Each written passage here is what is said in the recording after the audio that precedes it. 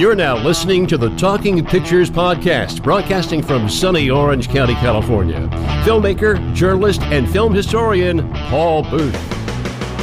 Aloha, welcome to Talking Pictures with Paul Booth. Today our guest is going to be Emmy-winning production designer Kalina Ivanov. She has an amazing filmography. We're going to jump into what we can with the given time. And with that, I'll welcome the guests. Aloha, Kalina, how are you? I'm good. Excellent. Thank you again for joining us today. We really appreciate it. My pleasure. Excellent. So there's such a wide range here, and we do everything we can to not have cliche questions, but one or two always come up. So obviously the cliche question of all would be, to start us off, why production design? Well, it was a natural progression of the fact that I wanted to be a theater designer.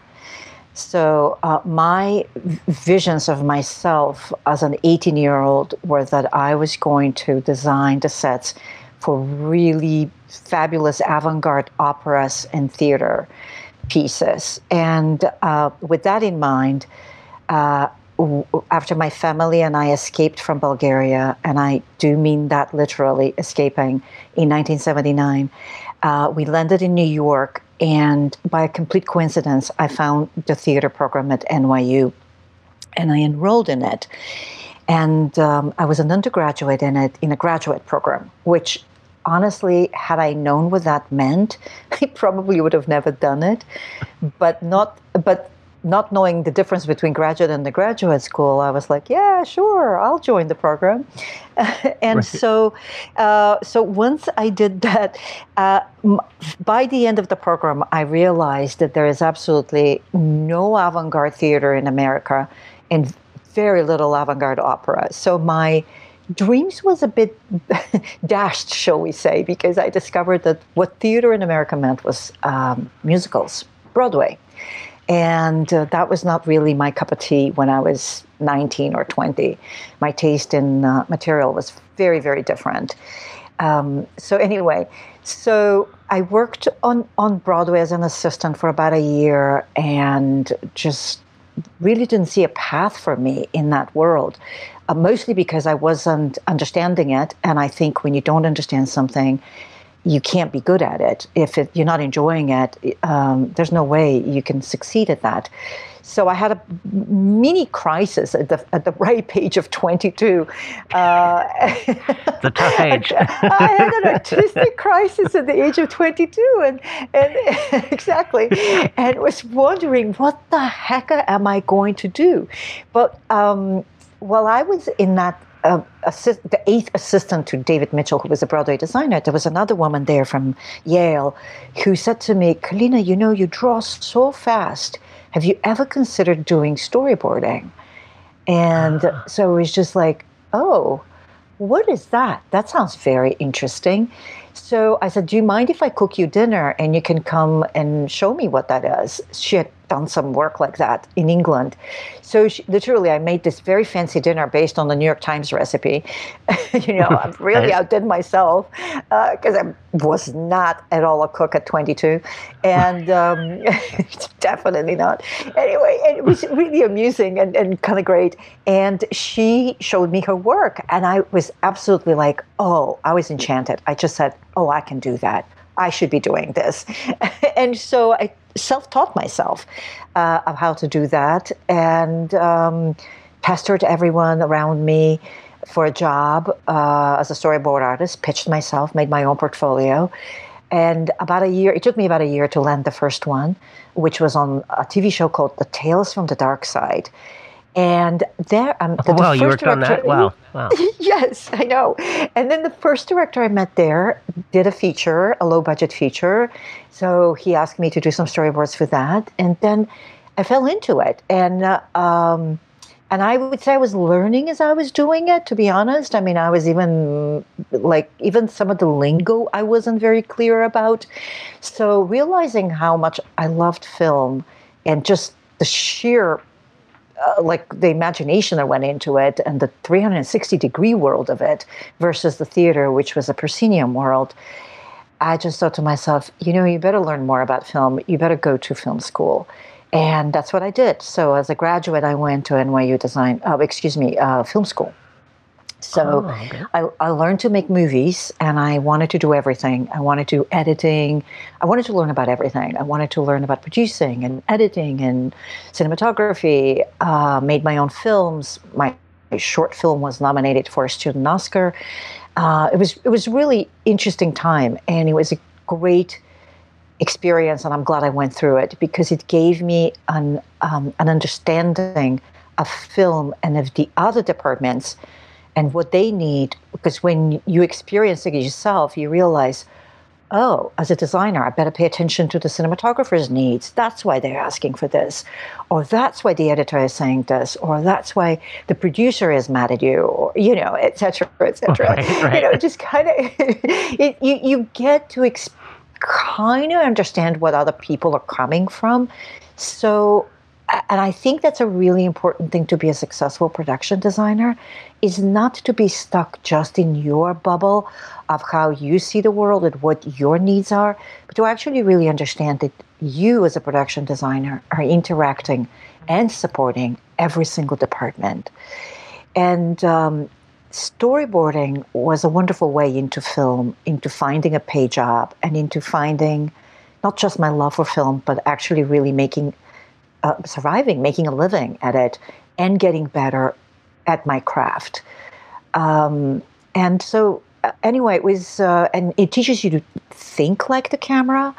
So if I have to say I have a superpower as a production designer, my superpower would be that I really think like a camera when I design. I'm very, very conscientious about it and how the design could be seen through the lens. That's interesting that because Yeah.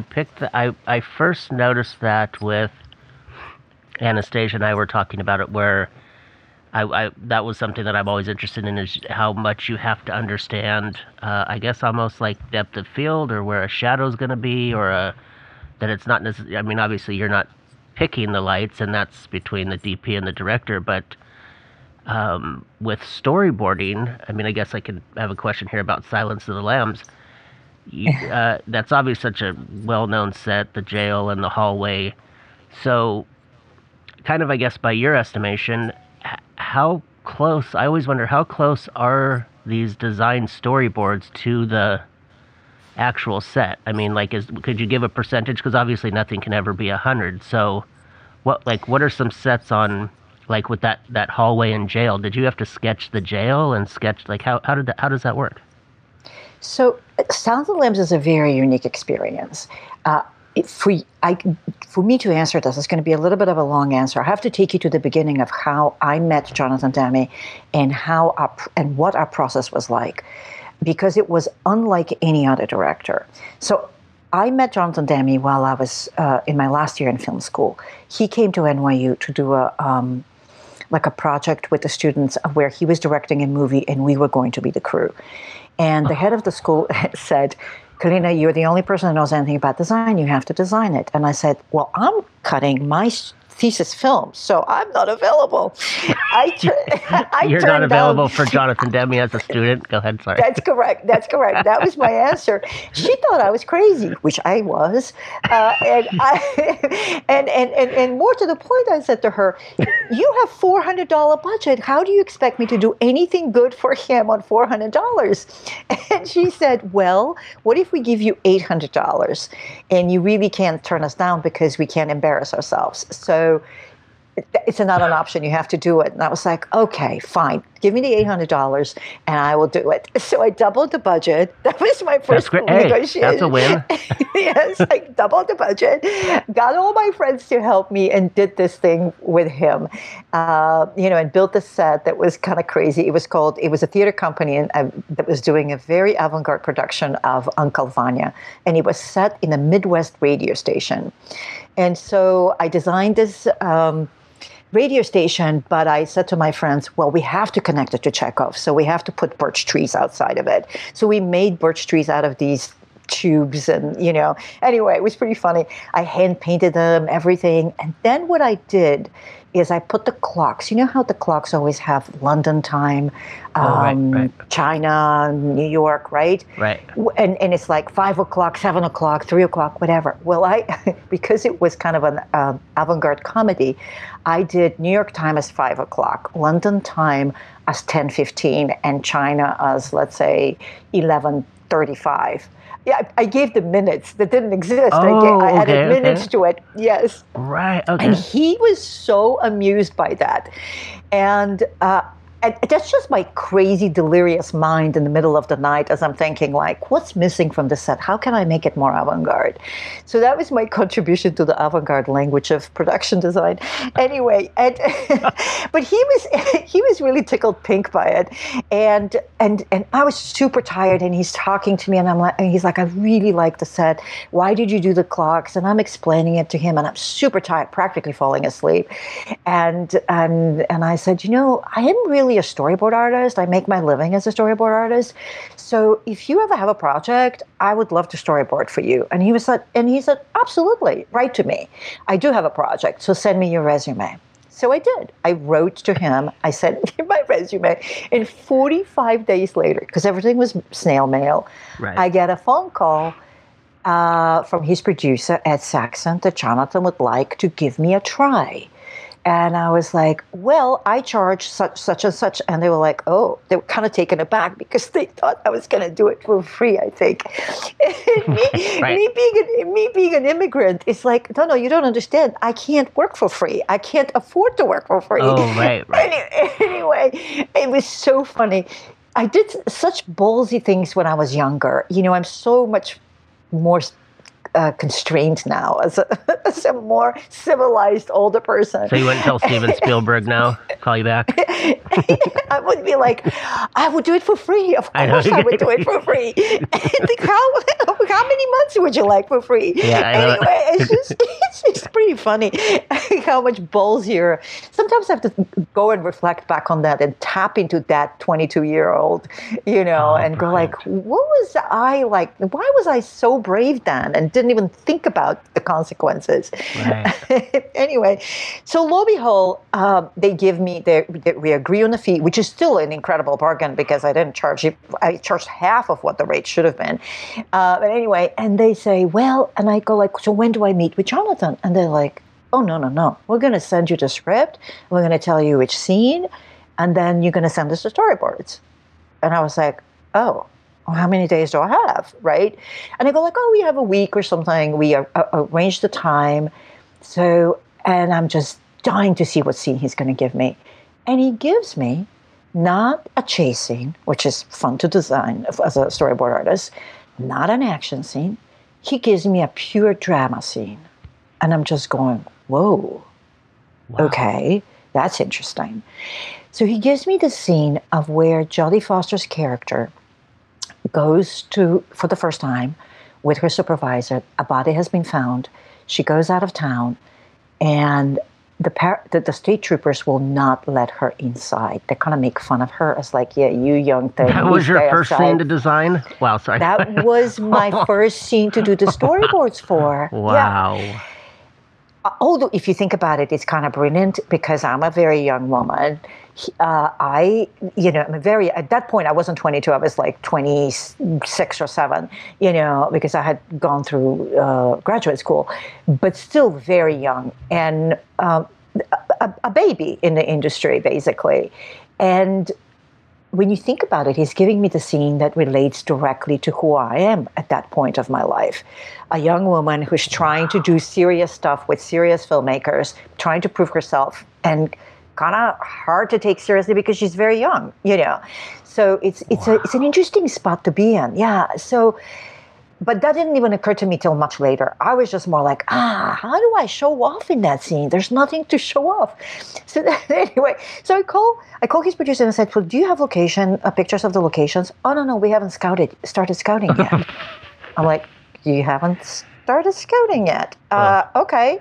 So as you know, you can't do storyboards to nothing. You have to do I mean, they come from a space. They relate to a space. Camera relates to a space. So I sit down and I do my own like ground plan. I'm just going, okay, fine. We'll just do a ground plan. Let's pick a house. This is going to look like that. This is where she's going to be. That's what's going to be inside. There's the door. There's this. And I do this diagram because I have to work with some kind of a physical space. And I go like, can he give me any direction? Because he won't meet with me. He won't talk to me. And Ed says, yeah, he's got one piece of direction. Jonathan wants you not to revel in the gore. And I'm like, oh, wow, okay. How do you interpret that? So I interpreted it like he doesn't want to really feature any kind of blood or anything like that. He wants to keep it more discreet. So I've thought, okay, this body is on a slab.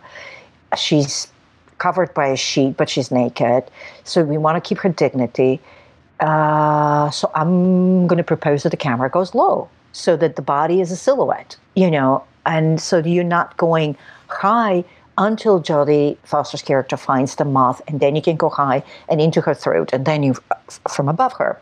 But in general, so I propose this kind of, and because it's about her and the troopers, I propose this kind of scenario where, obviously, she just kind of plays in the close-up in the emotions, right? Right. And so I was just like, this is boring to draw, but it's the right thing to draw. So I was like, okay, this is what I'm going to draw. Send him the drawing, send him the diagrams. I did a diagram. Then I get like a week later, oh, Jonathan likes this. Now do scene 33. And we went on like that. The next scene was when she goes for the first time into the storage space.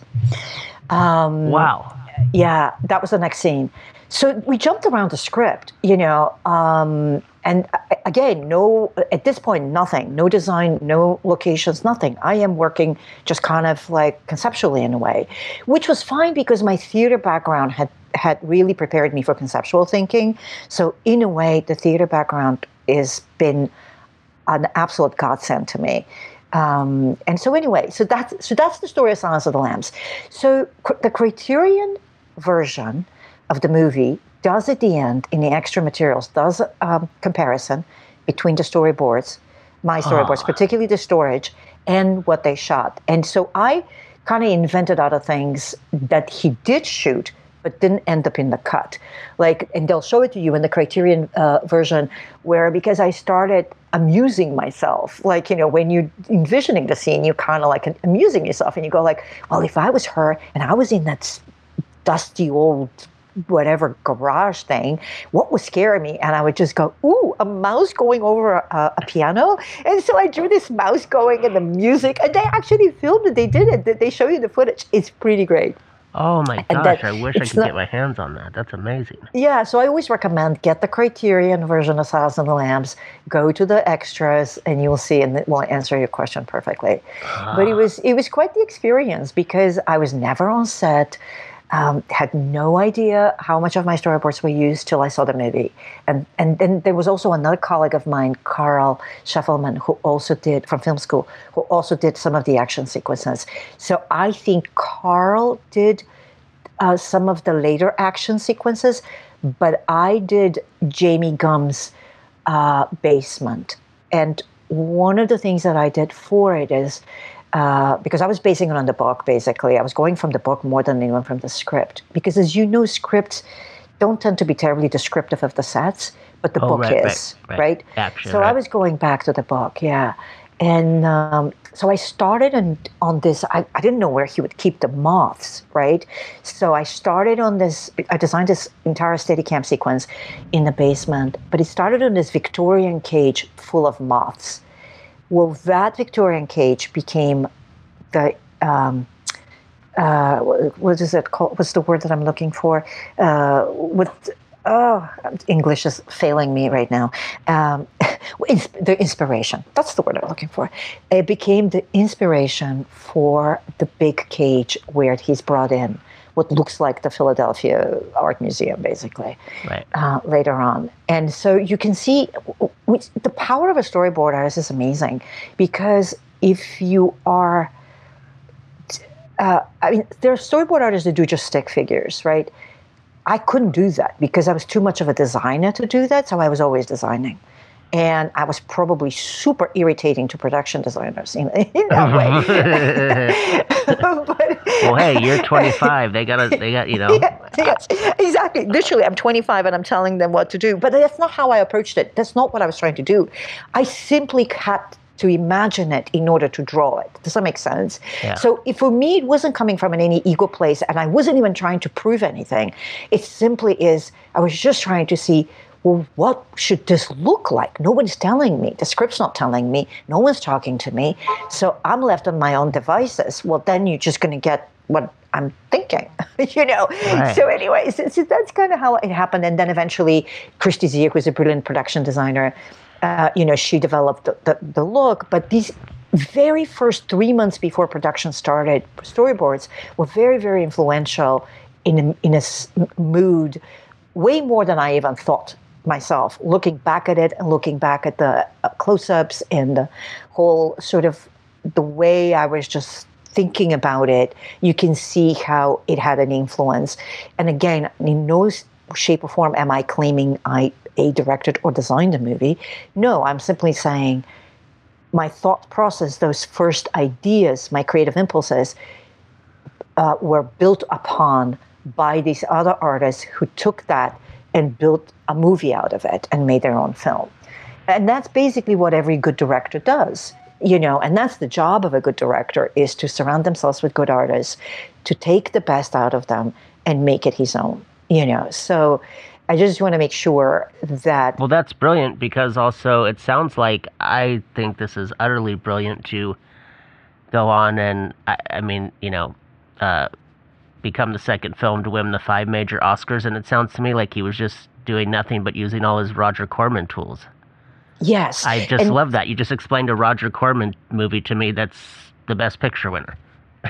Yeah, literally, yes. And the thing about Jonathan Demme, who literally is my idol and the person who did so much in my creative life, that I would always be forever in debt to Jonathan Demme. But the thing that people, first of all, he's a really kind person, really. I still speak of him in the present, although he passed away a couple of years ago, a few years ago. Sorry for your loss of your friend. Yeah, it happened during, I have a great ending of our creative relationship story. We're just going to make the whole segment about Jonathan Demme, I think. I know. We'll just do that. The thing is, and he deserves it, the thing is that he was just so ahead of his time because he gave shots to women. He put them in positions like production designers with Christy. He put them in positions like storyboard artists, traditionally male positions. There's not a lot of female storyboard artists to this day. It's not a traditional role for us. And he gave a lot of African Americans their first job. He was so ahead of his time. He was doing this in the 80s. And he was just a very brilliant man. And he surrounded himself with really pleasant, and he had a really great vibe on set and everything, really pleasant and fun people. And it was a great camaraderie. So when you were working with Jonathan Demme, it was a family feeling, a true family feeling. And I was spoiled by that because the first time I ran not into that was quite a shock. The first time I was screamed at by somebody was quite a bit of a shock. And so anyway, it was a wonderful experience. And so the movie goes on, makes history, wins 5 Oscars to everybody's total surprise. We have a little New York party to celebrate. I have spent 2 minutes talking to Jonathan about, I have lost my second mentor, Nestor Almendros.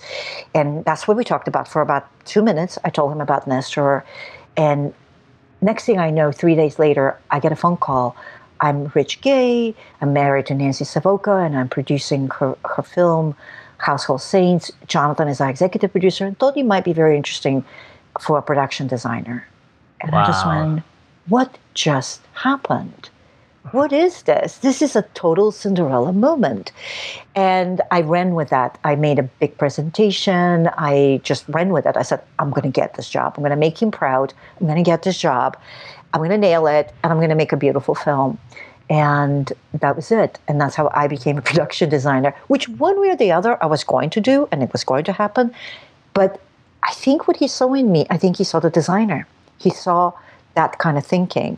In the storyboards, because they're very elaborate. They're little sets and everything. Right. And I would write descriptions to them. Anyway. No, that's amazing. And you're yeah. working with, I mean, I noticed, I had kind of known it, but I didn't know that it went on so long till I jumped back into this of how same producer, same production designer, then of course Tak Fujimoto. Yes. This question, it's okay if there's not an answer for it, but it just came across was, I noticed you continued to do some storyboard stuff with Christy Zea, but could you answer why you didn't do Philadelphia? I don't know. It probably wasn't available because what happened is I would do.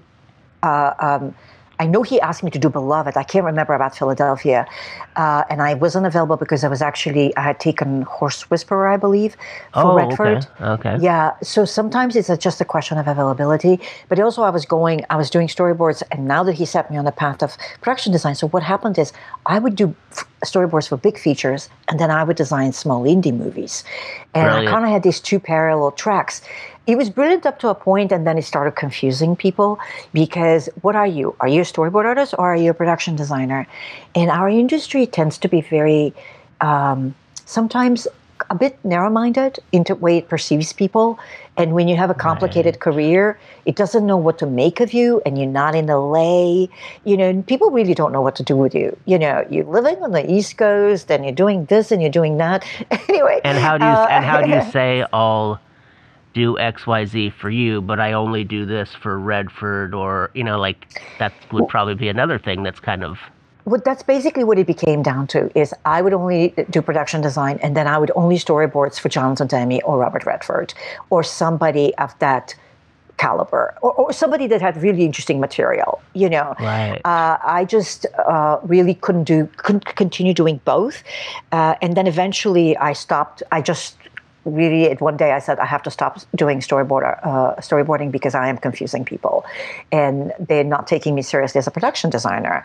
But I would still, once in a while, they would comment something really, really interesting, and I would go like, I just got to do that.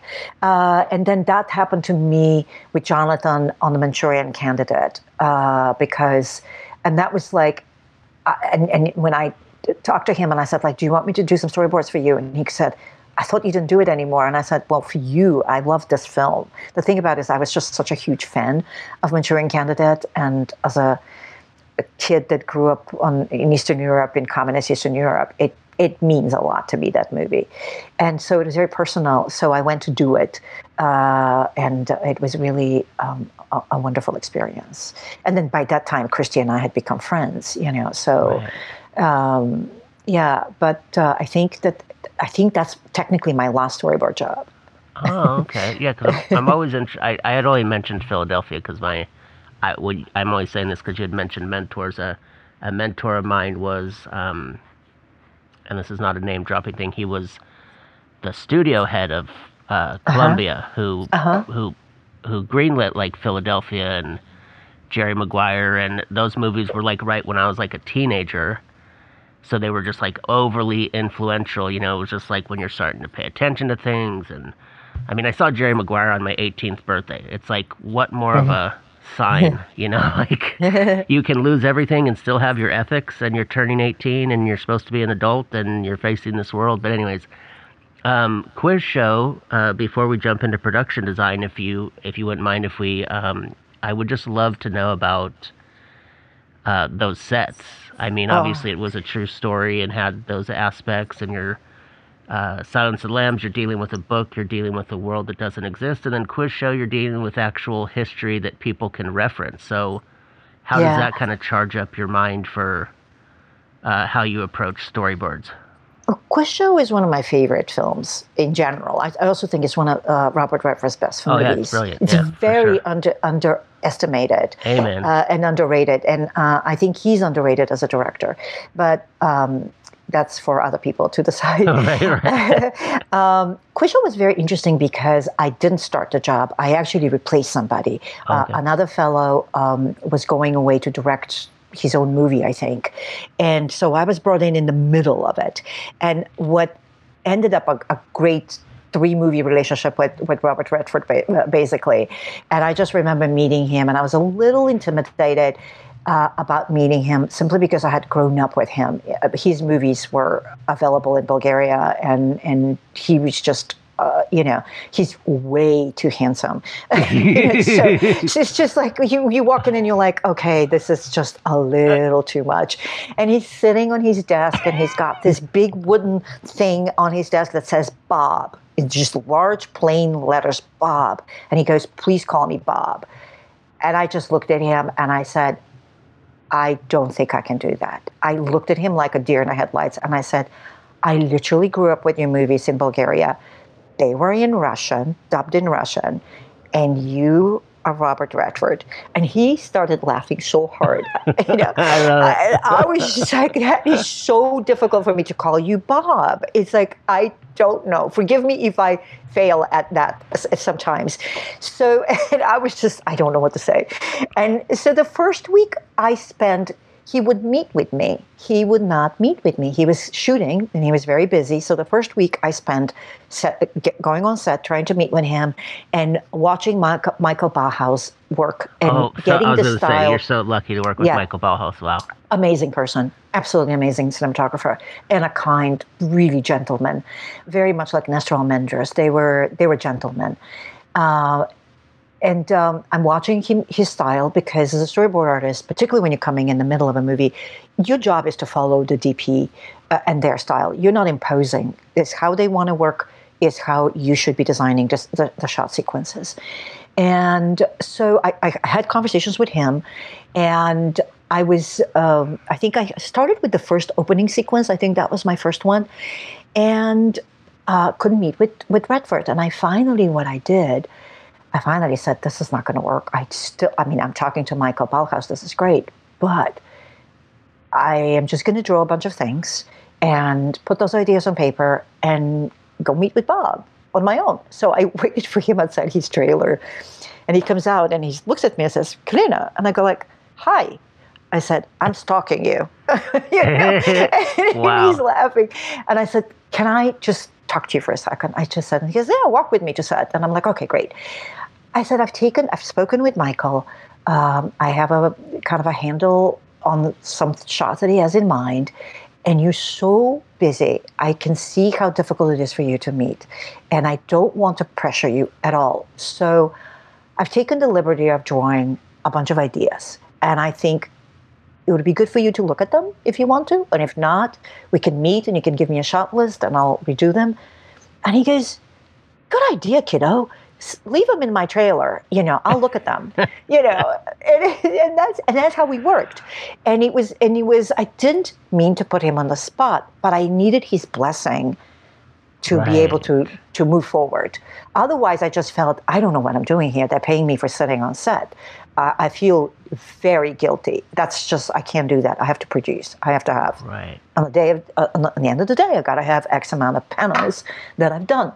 And so we worked very well, very well. It became it's like Casablanca. We became this great friendship at the end. That's great, wonderful. It's just a very, part of it, what I did not know is that he studied art. And he told me, he said, I draw. And I was like, oh yeah? Okay. He loves drawings. He really responds to storyboards because he loves drawings. He doesn't want you to explain it too much, what you're after. He'll get it from the drawing. And so that was really interesting. And then by the third movie, by the time I designed The Conspirator, I visited one of his homes, and then I saw some of his large drawings framed. And he's quite the artist, actually. And that's very interesting that he doesn't show that. He doesn't share that with the world, because he's afraid that people will criticize it, but they're beautiful. He's a real artist. There's no, this is not an amateur. So anyway. Well, that just speaks to what you were saying about the business, where obviously, like you're saying, he's just Robert Redford, the actor. And then the people who are lucky enough to know his films as a director, like you were saying, so much stuff is underrated. I agree. I'm always like, why have you not seen Quiz Show? Why have you not seen this? What do you mean, what's that? And especially seeing The Conspirator the other night, I was just like, how did I possibly not see this? Yeah, But it's a sorry, good yeah. movie. So I just had one quick question. You mentioned films that you saw in a communist country. So like Butch and Sundance was allowed in a communist country.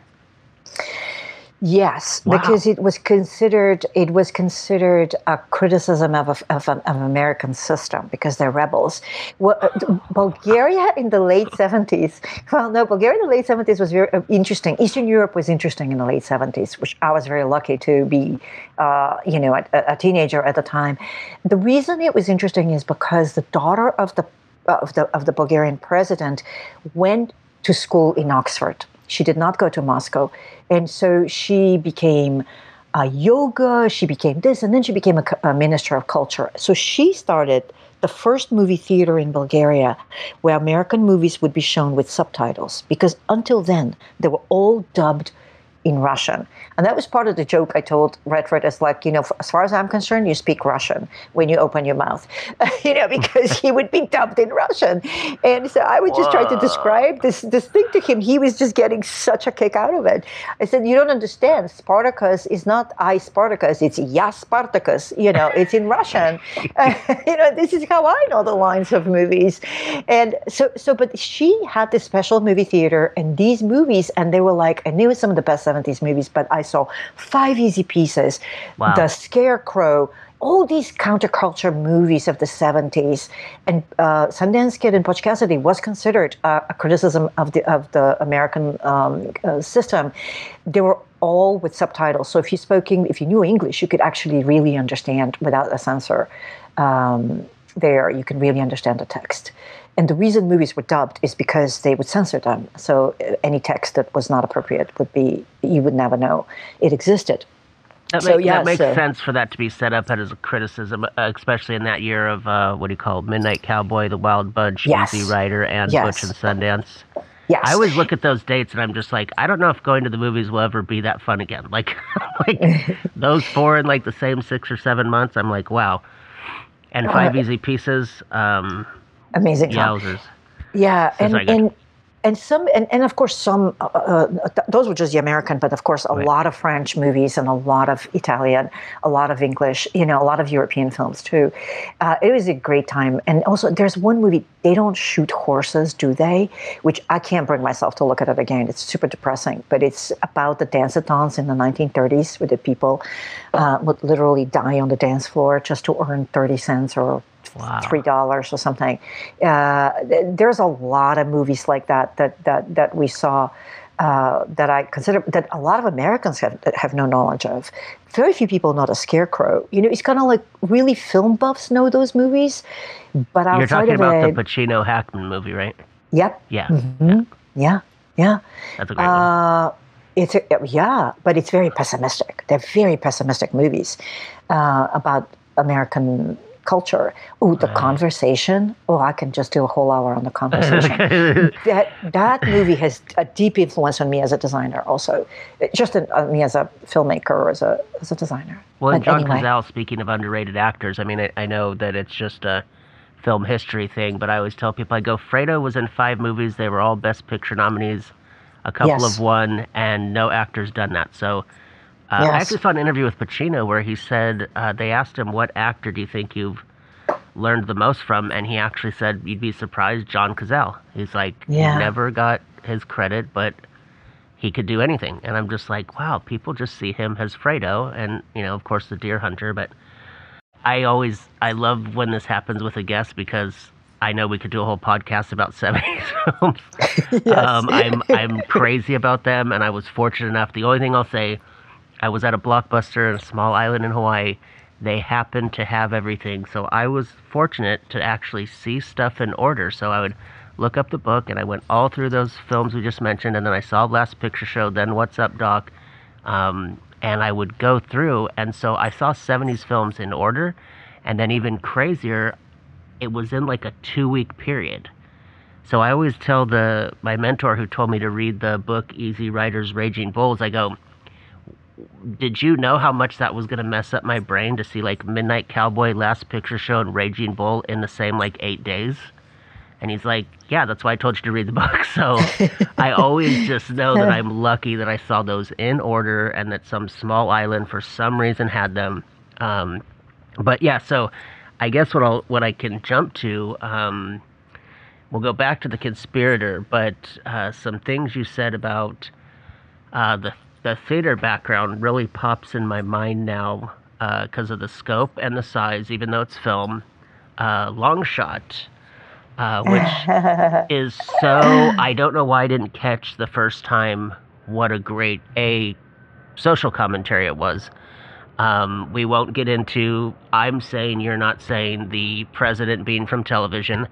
Anything that comes up in these shows, what I say is my opinion, what Kalina says is her opinion, and we're not, my team, trust me, and we're not relating to anybody you've worked with. I love Charlize Theron, she's amazing, but these, how do I put this? When Anastasia said you had lived in New York,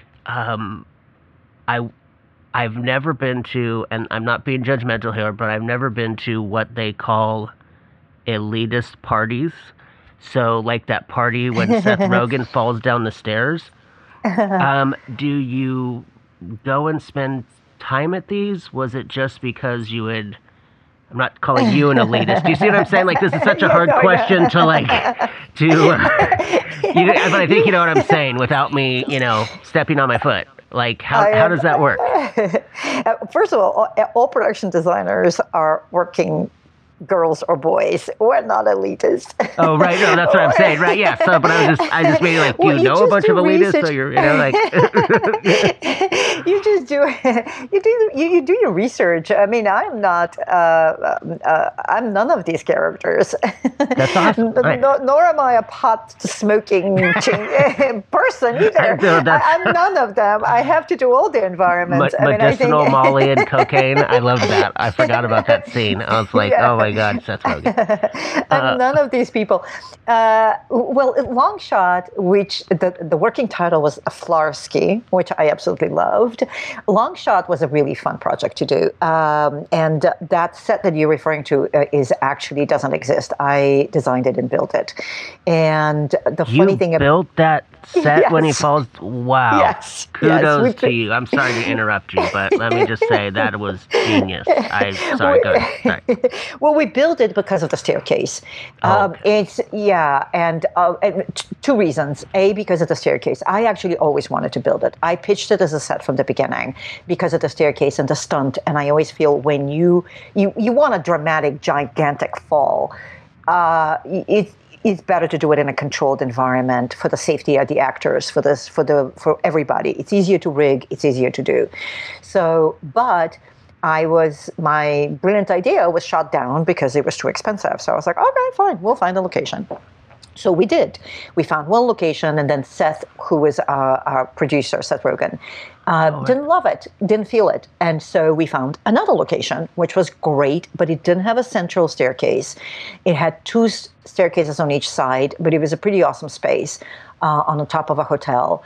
It was a brand new space. They were literally finishing it. It wasn't even finished. It wasn't even open yet. It was very cool looking. But it became equally as expensive us to build a set simply because of the logistics, because it was on the top of the building, because of the lack of elevators, because we had to buy the entire floor of rooms underneath it, because you couldn't put guests, et cetera, Once you started tallying up all the fees, location fees, everybody came to me and said, do you think you can still build it? And I'm like, now? I only have 4.5 weeks. Whoa. So... I mean, we were doing it in Montreal. The whole movie shot in Montreal, except for the small portion in Colombia. And anyway, so I was like, okay, I always wanted to build it. I'm ready for the challenge. So the construction people were like, no, we cannot. I said, yes, you can. You're the best in the business, because they are. I said, you can. If anybody can do it, you can. We'll work this weekend. We'll get it done. So I designed it furiously. It took me a day to design it, to pitch it to the director, to agree on it, to the physical space. Then we sent it to the set designers. They elevated it very quickly. We started sending drawings. And I'm so happy you liked it. The Translite gave us a hell of a time. That we had to order that from New York, and we got the wrong one. And anyway, there was drama with Translites always. Story of production designers' lives. But I'm so happy you liked it because part of what's so funny about that set is I kept saying, is it in a museum or is it a rich patron who's giving the party? And no one could give me an answer. So I said, fine, it's in a museum. Owned by a rich patron. How's that? Oh, I love it. I love it. So I was doing a museum kind of space, and to those, I have been to those. And part of it has to do with your original question. How do you know fancy schmancy crowd? Well, I've been to openings because when I was a student, I was brazen enough to crash real openings. I don't know how. I could never crash it now. But then I was able to do it. And I remember going, totally a really funny story about Christo, who's was an amazing artist, but very few people know that he's Bulgarian. I knew his brother. He was a friend of our family. So I wanted to meet Christo in 1981. I brought Christo to NYU to give a lecture. But what I did is I crashed the party, the very infamous now party of the opening of PS1, which is Jean-Michel Basquiat, Andy Warhol. Everybody was there. Literally the beginning of the big era of street art and kind of new art and the new markets and new artists. And I walked across the room to him and I spoke to him in Bulgarian and I said, I know your brother and I would like to invite you to NYU to give a lecture about your gates, because he was in 1980. He was supposed to do the gates in Central Park, which happened 25 years later. And lo and behold, I got to know him and I would crash any party. From then on, I went to the Louise Bourgeois opening party at MoMA. And that's what I drew upon. That's the kind of the world I drew upon when I was doing that set. Yeah. That's great. I crashed the Louise Bourgeois party. She had an amazing sculptor, by the way. One of my favorite sculptors. And she had her first solo exhibit, I think she was 80, pushing 80. Which is a shame, because it's only because she was a woman. If she had been a male, honestly, and this is not getting into anything political, it's the truth. Female sculptors have a very hard time getting recognition. And she is absolutely a brilliant sculptor. And she's getting the recognition now, and everything is, she's in many museums and everything. But that was her first solo exhibit at MoMA, which was really, really beautiful and incredible. But yeah, you draw on those experiences, and this is why as a designer, you kind of have to be fearless and you have to crash a lot of things. So how are you going to do, if I was doing a street movie, I don't know anything about that world. I'll be crashing it. I'll be going there and I'll be studying it. I mean, that's what you do. I love that you're saying that, because there was there's in Longshot, there's the newspaper office, there's, I'm assuming O'Shea Jackson the is Village Wall Voice Street. Kinda. Yes. Right? And yes. And also this movie, of course, what you mentioned is such a great feminist film. Yes. And those newscasters badgering back and forth about, oh, she's good looking, and I was just having a riot because my co-host is a big Charlize Theron fan. And in the last year or so, she schools me on all this stuff, and she'll be like, you love this movie, but just here's 5 things, and just watch it as a woman that thinks these 5 things. And then I'll be like, wait a minute, this movie was about this character since 1982, and now I realize that it's about the woman character. but it had to be sold. It was Some Kind of Wonderful with Eric Stoltz and Mary Stuart Masterson and Leah Thompson. Yeah. And she's like, the movie's not about Leah Thompson. It's about his tomboy friend. And I'm like, no, it's not. It's about the good-looking girl. And I wasn't saying that how it means, but I know that's how it was marketed. And afterwards, I'm like, man, you are just attempting to spoil all kinds of movies. So that was our joke. She's like, no, I'm just trying to get you to see, how the 80s marketed to teenage boys.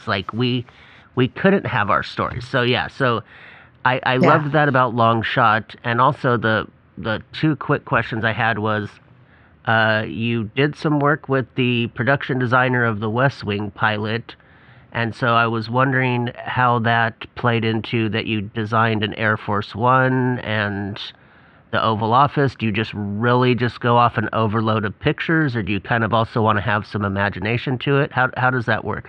So okay. The Oval Office, I mean, honestly, all designers talk to each other about it because it's so many projects. Because we were in Montreal, we actually made a deal with the X-Men. Because they had an Oval Office and they had a half a set, so we extended it. And then in terms of furnishings and stuff, you want to give the character of the president, right? So you go like, okay, well, this guy's in television, so he's going to have television sets and things like that. So you tweak the set decor in a sense, and what kind of drapes he's going to have, and what kind of carpet is going to have. The Air Force One, we got plans and we really kind of recreated it as close as we can to the real one. We had parts from some airplanes, but we had to build the skeleton. It was quite a bit of work went into it. And all designers really, we always go like, why isn't there one to rent? Why do we always have to build this? Wait. So you didn't just crash Air Force One? Right, exactly. That was a little harder to do? Okay, sorry, good. So anyway, but that's not, to me, that's not the most creative part of Long Shot. The most creative part of Long Shot is that it had about 100 sets that had to be all over the world because Charlize's character is the Secretary of State and she travels, and I had to find the majority of them in Montreal.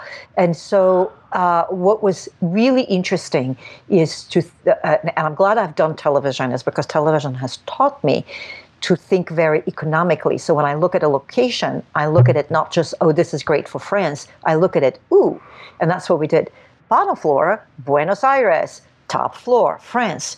The garden is Japan. I'm just, my brain is spinning off my head because I assume that you guys didn't go to Hanoi and the Philippines, and just because that would be outrageous cost-wise, but right. The fact that that's all Montreal, I mean, I've like people love, right, Hawaii, where I'm from, it's always Thailand and it's Vietnam, and it's, I heard a cool thing about Forrest Gump the other day where the Vietnam scenes were just a field next to his home in Alabama, and I thought, okay, that's brilliant. They would just turn cameras around, and but the amount of sets and places, I mean, so you said it was filmed one other place, because I don't recall there being a beach in Montreal, unless I'm sounding really moronic. Right, no. So for that part, so the hotel room that's supposed to be in the Philippines, that's a set. We built that on stage. So anytime you have special effects, when you have shooting and destruction, all of that is set. We're not going to go in a real hotel and start breaking their rooms that's down. Right. They get right. Yeah, they get shot and all of that. So that is a stage set. Then when they go down in the hotel, that's in Montreal. When they go to the beach and all that, those parts, that we did in Colombia. So we went to Cartagena and we shot around there, and we also shot some of the Spanish when they go to Buenos Aires. Anything that had to do with Latin America or Spanish world, we shot there. So we shot for like 3 days there, and that's it. But everything else was Montreal. And as I said, I literally, that basement they run after they get shot at, that's right above it is the Buenos Aires big red party. And okay, now, I was going to say that party in Buenos Aires was amazing. But now I want to talk a little conceptual about production design, because aside from the fact that I have 100 locations and I have to find them, I actually grounded the movie, and very few people will catch on that, but it's there as a concept. I wanted to do the American flag in it. So red, white, and blue were the three parties, basically.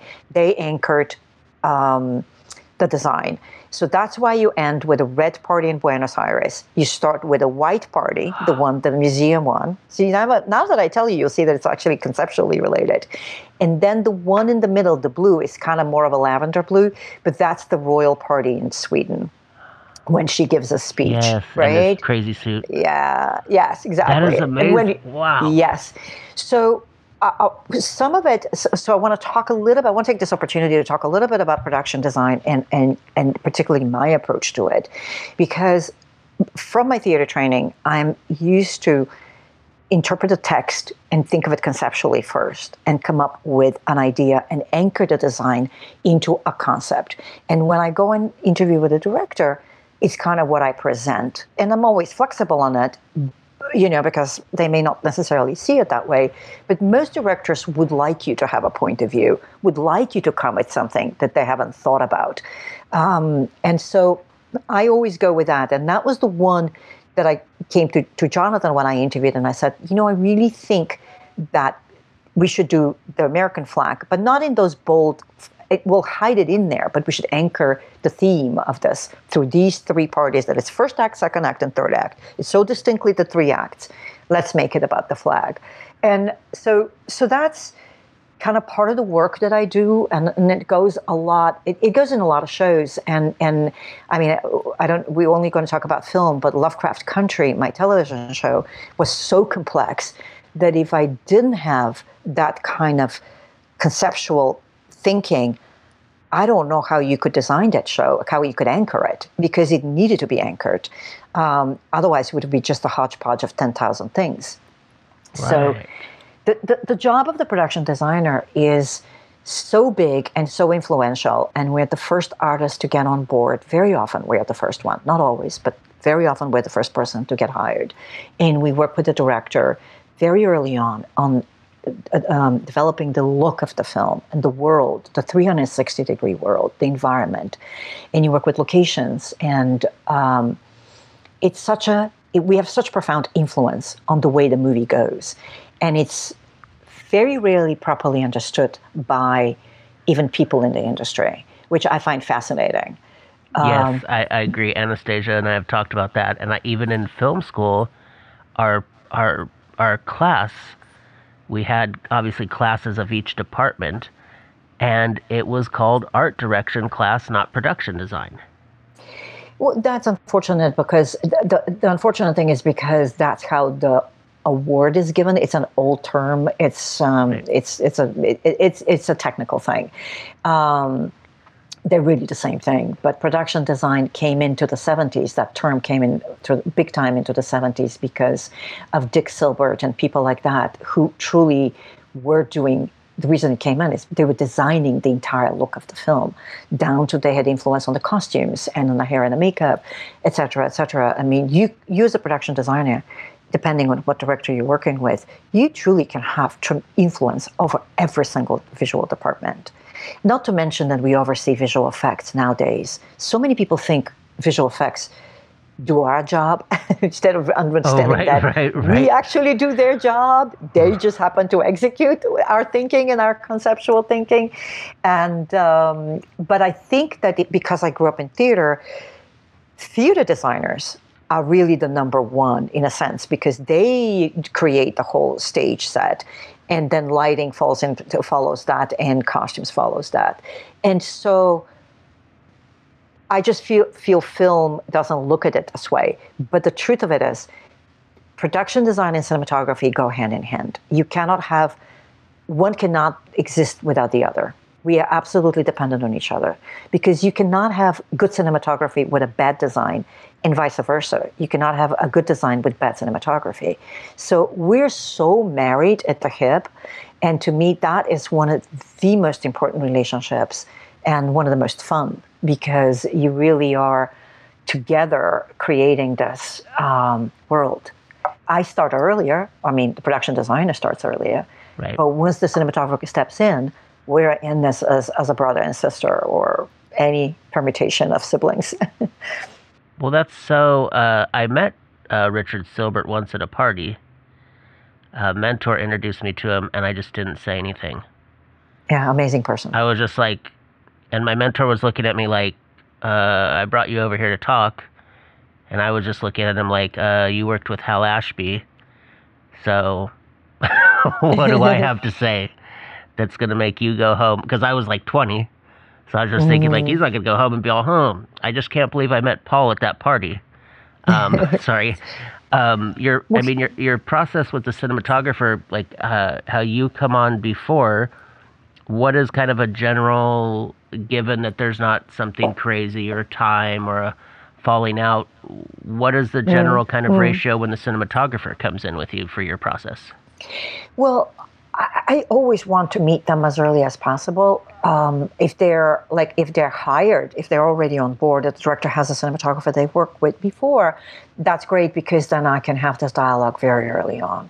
So what I normally do is I try, the minute the cinematographer is on board, I try to immediately share all the design books, everything that I have, and try to get them engaged in any of the construction of sets as early as possible, because I know they're going to ask me for more windows that I didn't think about. I try to anticipate, but they might have some other ideas, and I'm there to support and help. And I am never going to say no to a cinematographer, and I just want to make sure that they have everything that they need to create the best picture, the best look, the best image.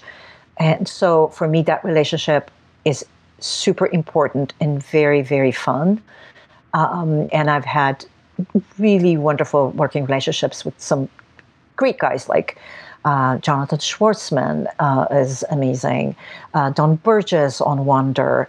I can go on and on and on. I can't remember having a bad relationship with a cinematographer, in a sense, unless they really don't respect design. I think most cinematographers really respect design, and they know how much we can help them and how much we can coexist and work together as artists. And I think that, there is for me in art, particularly film, there's no room for ego for those of us who are making the film, who are the soldiers of it. There's no reason for that. It's a highly collective form. So I look for collaboration, and I share all the books with the costume designer. I try to send everything very early on so that people are not surprised, or that they do know what my color palette is, or what my thinking is, and what my research is. And because lately, since 2018, I made a deal with my agent that I would only do period films. Oh, okay. I've been only on period films and period projects. It's the research that you go into. You're the first person to do research. It's so interesting and so helpful to the other artists. Why not share it right up front? Why make them go through all of the same links and everything? And so I just feel very collaborative. I work very collaboratively. To me, that's the fun part. Well, you mentioned the windows, and when we were watching The Conspirator the other night, I had told my mother I was going to be interviewing you, and she actually commented. She goes, "Wow, that placement of the light in the courtroom, that is so amazing," because we were kind of thinking there obviously wasn't courtroom light, and you're having to know exactly where he can do whether it was a set or day for night, or that's something I wish I never learned, is how cinematographers make it look like day at night, because I can just point it out too easily now. And I'm just like, oh, I don't want to know. I don't care that they were shooting at 2 a.m, but it's supposed to be noon. But with that courtroom set, was that, obviously you didn't find an 1800s courtroom, or because there's still historic stuff in the South where... Can you take me to some of The Conspirator? Because I've been places to where it's like, on the surface you would think, oh, those are gone. But then my friend was walking me around South Carolina, and I happened to, she goes, oh, this is where they used to sell slaves on weekends. And it was still looked like they had kept it up. No reason why, to understand why. So what was that process like, The Conspirator? Was that just you were researching 24 hours a day before you did it? That was a monster. For sure. Yeah, for sure. And also it's based on the transcripts of the court, the court transcripts. So it's completely rooted in reality. We built a courtroom as a set. We built it in a defunct auto sales shop. Wow. It was the most awkward space. But Savannah doesn't have stages. However, Savannah had a lot of historical homes. So it was a mixture of real locations with sets, built sets. And Thomas Newton Siegel was the DP, and he's brilliant and wonderful to work with. And we very, very much collaborated on the windows precisely so he can light them in a very specific way. But it is based on the true drawings of the of the courtroom and whatever other materials, descriptions I could get. What was fascinating about doing something where you don't, prior photography, there's some photography, right, in 1865, but people are not going out and photographing their rooms yet. It's portraits mostly. However, there was a series of photographs of the hanging, and they are heartbreaking because you can almost feel like the body's swaying. Because of the delayed time. That's really, really interesting. So there is some great photographic reference. I did, however, read a book about boarding houses in order to understand. I got such great details from it. Why every boarding house had armoires. How did they become boarding houses? What made it different? The reason you had armoires and not closets is because you got taxed on doors. So closets had doors. So a closet technically was a room, so you got taxed on rooms. So that's why armoires. That's why you kept all your clothes in an armoire. Wow. That's no closets. Then I learned how you can serve downstairs in the parlor. The front room will be the meeting room, but the back room, what would be the dining room, normally you'd put an armoire on a bed. And that's where somebody will, after you serve dinner, you'll clean up the table and somebody will have that bed and sleep in it. So that's very much in the movie, but that came out from this book. And it's so important to read and learn about those details because it makes the sets unique. It makes them authentic, and you feel it as an audience member because it's odd that there is a bed right behind the table, but that's the reality of it. It makes it more real. It's just the hodgepodge of it, and this woman's trying to survive. And she's renting as many rooms as she can. Wow. Because that was I was really, and I loved, it's not a spoiler because people can easily know how this, what went on with this, or should know how it ended. But Yes. I mean, we were, again, this is my opinion, we were not laughing, but we were just like, oh, so trials became okay right after. And Right. Exactly. The parallels of that film, and again, we definitely won't get into it, but I'm saying the parallels of that film, I was just kind of like, my mom always likes to tell me, like, don't be too upset about that because that's been going on since the 16th century and will be going on long after you're not around. So I was watching that film and I was like, I'm like, they just want to control this agenda, and they don't care because it's a woman. And then the son gets off. Is that because he's a man, or is that because he's a son? And it was just, my head was just spinning around those things. But one thing that I wanted to say about the building of the hanging area, I usually ask cinematographers this question. As much as you are a trained professional, we are professional and it's a gig, you're there because you love it. Where is the point that you really, is there a time where you just cannot detach the emotion of what you're building? Like the way, like I couldn't imagine building that. Like, is there anything you could say about that? Well, I want to talk about that set because obviously it's the last act, it's the ending of the movie, and very important. And since there was a photographic evidence of it, we actually knew what everything looked like. And Savannah has two historical forts, and one of them had exact same shape as the historical research, but we couldn't make a deal with them. So we ended at the other one, which had round the walls, and it was much bigger in size.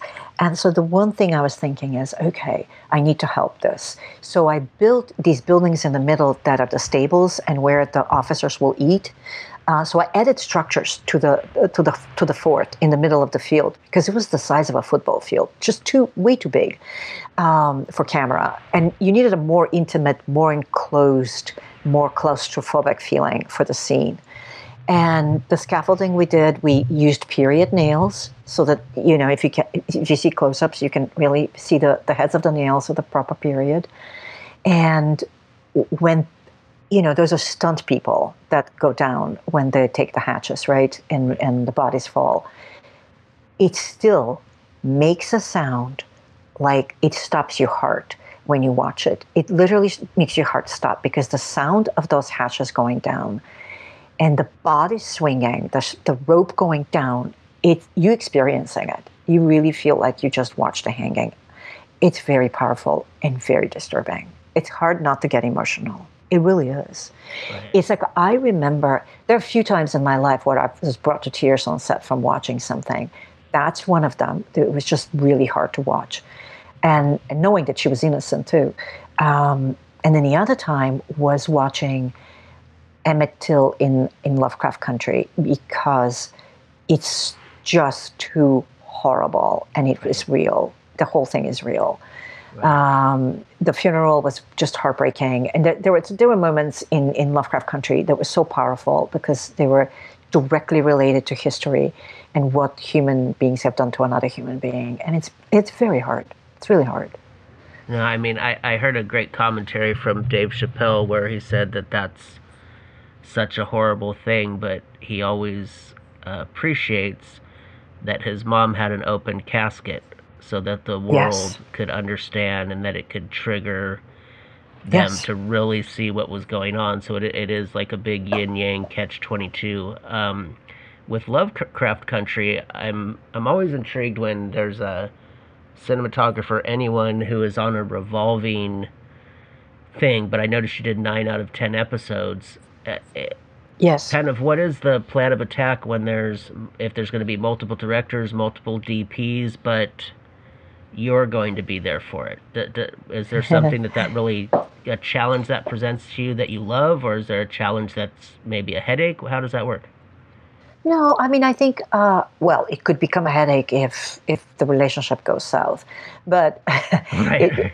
Hopefully you don't go there. As I said, I mean, on that one, I started in December 2018, and Rob McLachlan was our DP. I had worked with him before, so that was very helpful because we had really liked each other. We had shorthand. We had a very collaborative relationship. And so that was never going to be a headache, just simply because we knew each other. And then the other cinematographer was Michael. He was just wonderful. It was a really great vibe, great crew. And I started very early on. I developed the whole look. I mean, I just have to. They didn't hire Rob, I think, sometime in May. And we were starting to shoot in June. You know, the television world is different because people come in so late. Film is a bit more forgiving. People can come earlier and can prep earlier.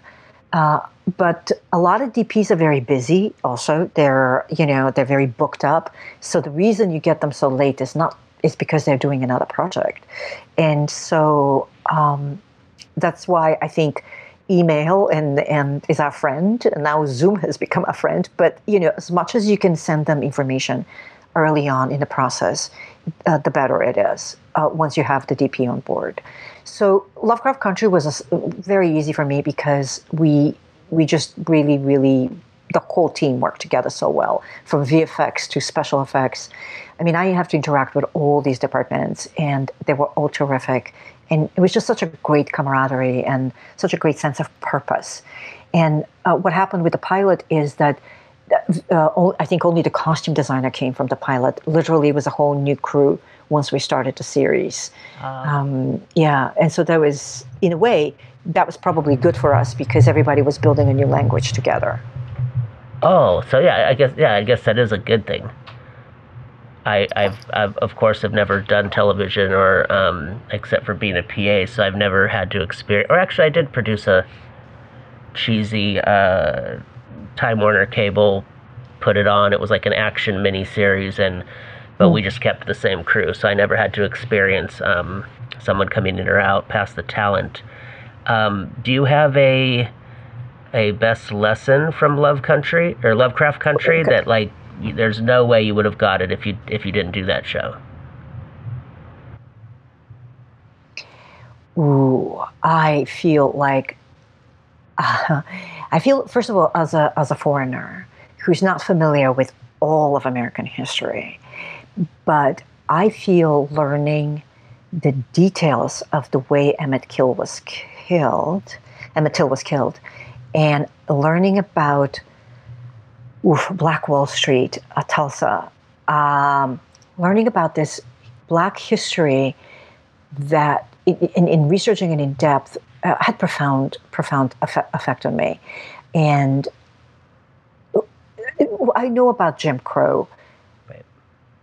but I didn't know about the sundown towns in the North. Yeah. There are things I don't think I understood the scale of racism, how this wasn't just a Southern thing.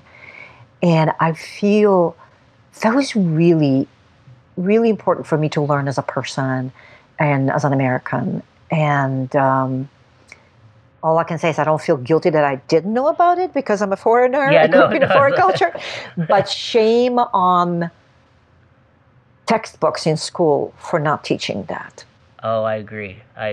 So I feel there's a lot to be learned for everyone. But he had a profound effect on me, because it's important for all of us to look at the world from another point of view. And you could never experience it as a Black person, but you can at least develop an empathy and an understanding of it. The same way I don't ask people to understand what it was to grow up in a communist country with your grandfathers being arrested on the same night before your parents met and thrown in a labor camp. I don't expect every American to understand that and the trauma that has in your history. I appreciate what you're saying about American history and the stuff that is left out of books. I'm really enjoying this conversations because it seems like there's been like 7 different things that have come up that could be a whole other podcast. And it's great that you get to be a part of bringing these things to light. And it really does amaze me. I was just fortunate to have great history teachers, and my father's super into history to where he would just be like, pay attention to this. And then just what you were saying about Jim Crow, my dad was born in the Midwest in Missouri, and all I can say is he just had the full uncles that, were part of the problem.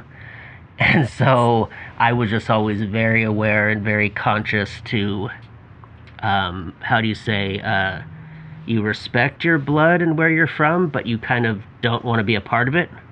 So that's kind of why what you were saying was important to me about that historical stuff that we need to talk about. And my mother is Mexican, so yeah. I in Tulsa, I actually got chased by some skinheads once, so I can relate to that part in a weird way. So anyways, go ahead. And I do find it fascinating that the reason Americans are learning about Tulsa now is from The Watchmen and Lovecraft Country. 2 HBO shows. Right. No, it's I don't know. I've for the first time have hit that age where I have to notice and be like, why would somebody not know this? Oh yeah, I did graduate high school 25 years ago. Like, I didn't know that when I was 18, so why would I think that a Gen Xer would, or a Gen Z? So that's a good point. And HBO, wow, that's cool that you got to work for them, because I just have always loved how they just have the full tilt guts with the programming. Well, I did also Grey Gardens for them. Oh, that's right. Yeah.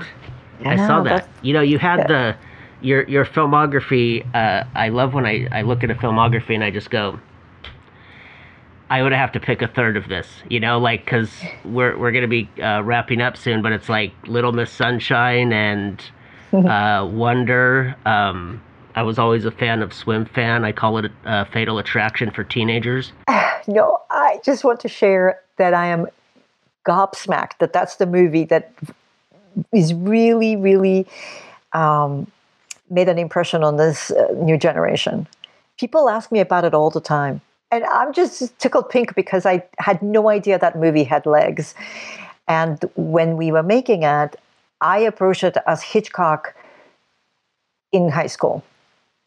Okay. And it's how I sold the director the premise of this pool that was so old from the turn of the century with a tiny little tile, because they had been looking until that moment to contemporary pools, real high school pools. And I just kept going, that's so bland and boring. Can we not make a Hitchcock movie? That's how I pushed the look of the whole school and of the whole experience towards a more interesting visual world. You know, I love that you said Hitchcock, because it was when I was thinking it along the way with some of the shots of her in the window, but then I really was like, okay, she loves Hitchcock when she's coming in as the nurse, and just the way it was designed and the way that hallway felt, and just the kind of, I just was like, oh, I just know she's going to have something to say about Hitchcock. And I loved that. What I love most about movies like Swim Fan is that people my age and younger, oh, I don't want to see strangers on a train, I don't want to see this or that, but then they'll love Swim Fan, right? Right. And it's just like you're watching a Hitchcock movie. You're just seeing Erica Christensen, and that pool. I love that you're saying it was an old pool, because something that I wrote down here was, how did you find a creepy pool? There's nothing creepy about pools other than if we're afraid of drowning, or we don't like the deep end, or we had a bad experience. So it's not the actual pool. So was there a number of pools, like you were saying, it was kind of an old pool, or did you just kind of find that quickly? Because that was so specific. Well, the story of that film is that some other designer had started it, and they just had a creative differences. So I had very little prep. I was just thrown into it, and first thing I asked the director, I said, like, what is your biggest concern, and what was the biggest creative difference over? And he said, the pool. And I said, well, why? He said, well, they're all very plain looking. And I said, that's what high school is like, in America is like. So I have an idea. I know about this pool in Harlem. Let's go take a look at it. And literally that night, we went to look at it. And it's a public pool in Harlem, and it's beautiful, but decrepit. And he loved it. And I just said, okay, now I can design your movie, because now we're talking Hitchcock. Now we're talking a period high school. Now we're bringing a kind of vibe, a different vibe to this movie. And that's what we did. And then I forgot about the movie, did a lot of other movies, and I'm working on Lovecraft, and my PA, who's like 26 or 27, goes like, I love your work. And I said, oh, really? Which part?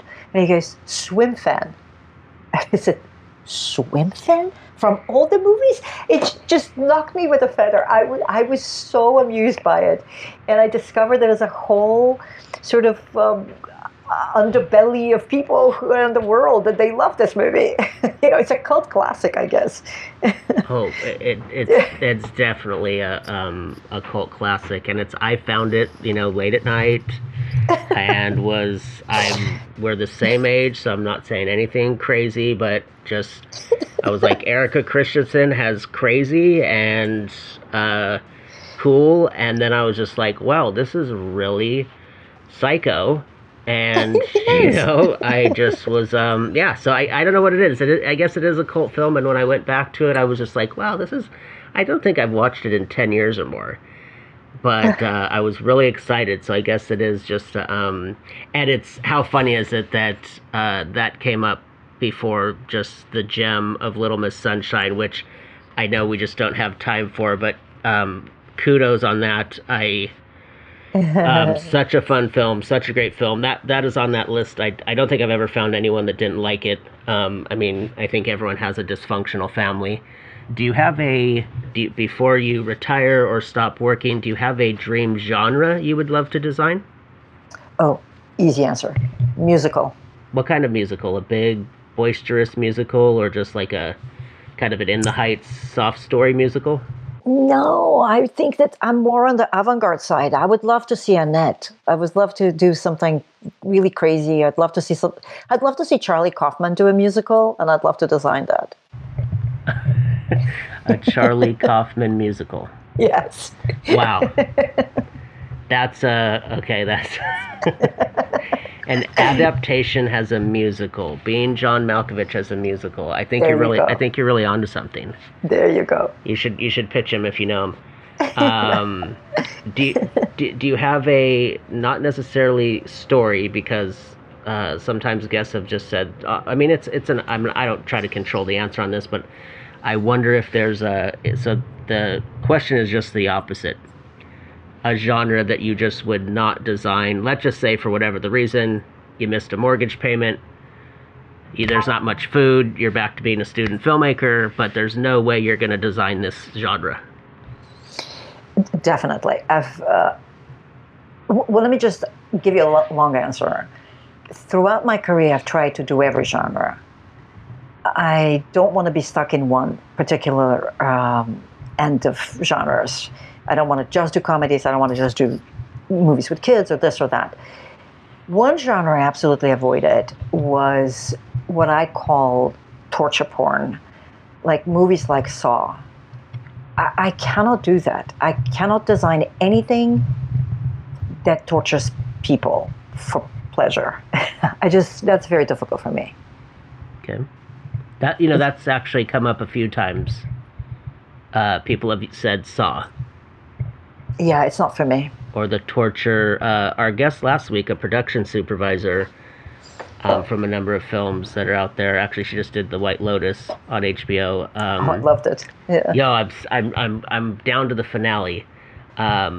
She said she would never be a production supervisor on a horror film because she believes that certain spirits you mess with follow you. And she's heard about people that have done a horror film and then something crazy happens afterwards, or what the film was about shows up in their life, or so it's kind of interesting.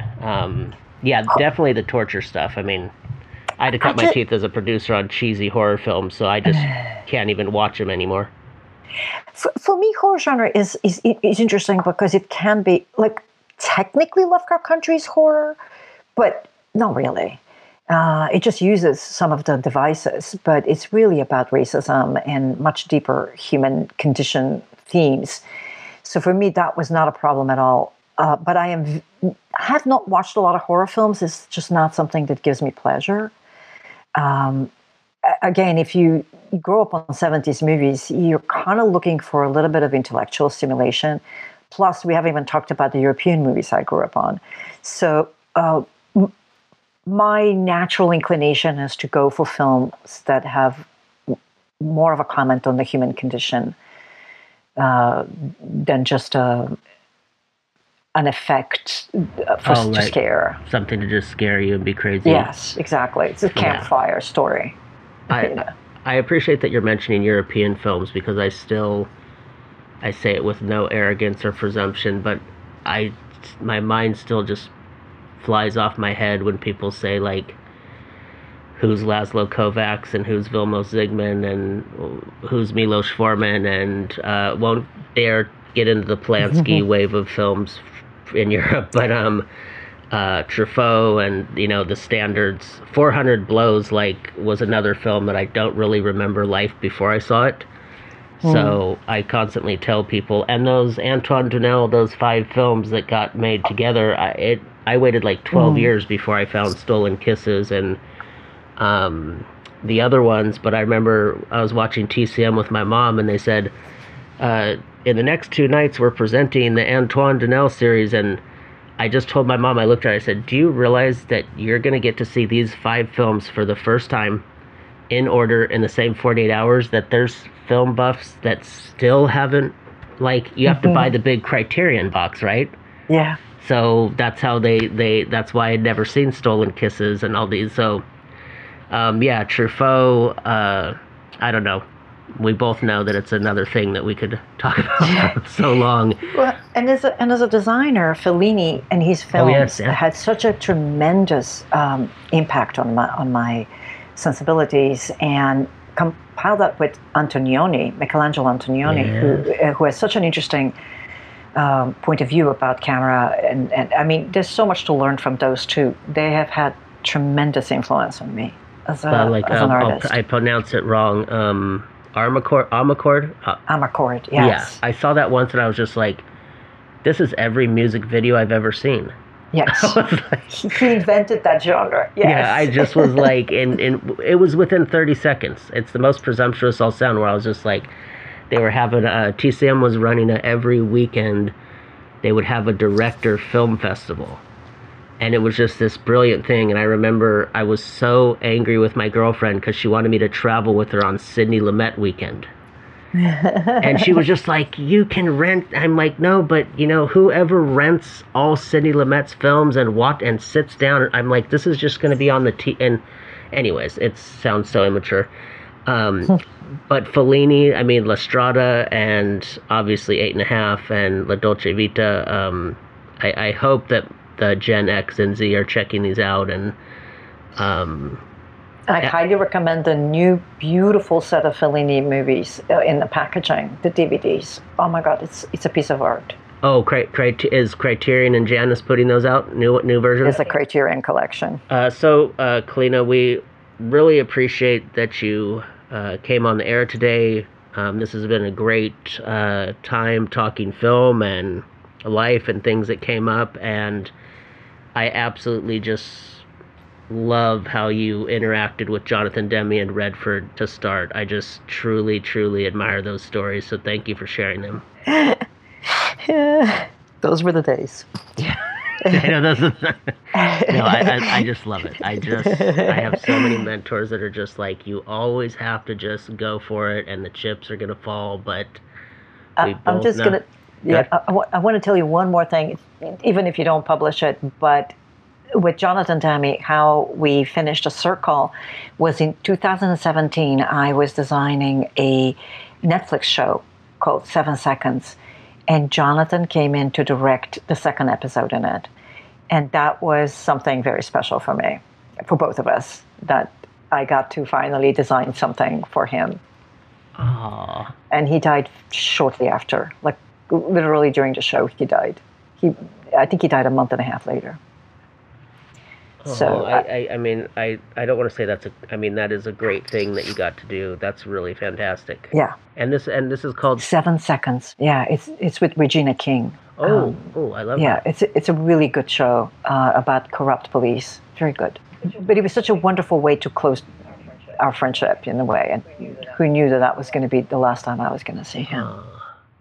The one thing I can say with Demme is that I love how Paul Thomas Anderson is the one I hear that pushes him still the most, other than the Silence of the Lambs and the people who are, when we're so into film that we have to know who Roger Corman is. That I love that he'll always say it's one of his favorites, and keep that going in documentaries, and not just fall back on the, I don't mean this how it sounds, but at a certain point I get, it's like we already know people like George Lucas.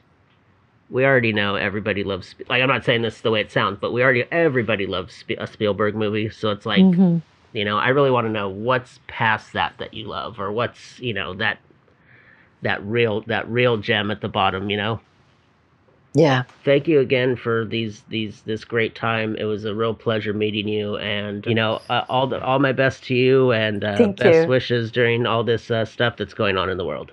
Thank you. Same to you. Well, we want to thank Kalina Ivanov for coming on, sharing all those gems, and you can check out her work. Some stuff is for rent on Amazon Prime, like Silence of the Lambs, Little Miss Sunshine, Wonder, Chapter 27, Lovecraft Country is on HBO Max, and so is Swim Fan. Well, that's going to do it for us here at Talking Pictures with Paul Booth. My motto, whether it's morning, afternoon, or evening, make sure and watch a good movie. Aloha. Thank you for listening to the Talking Pictures Podcast. Real conversation and movie-induced inspiration.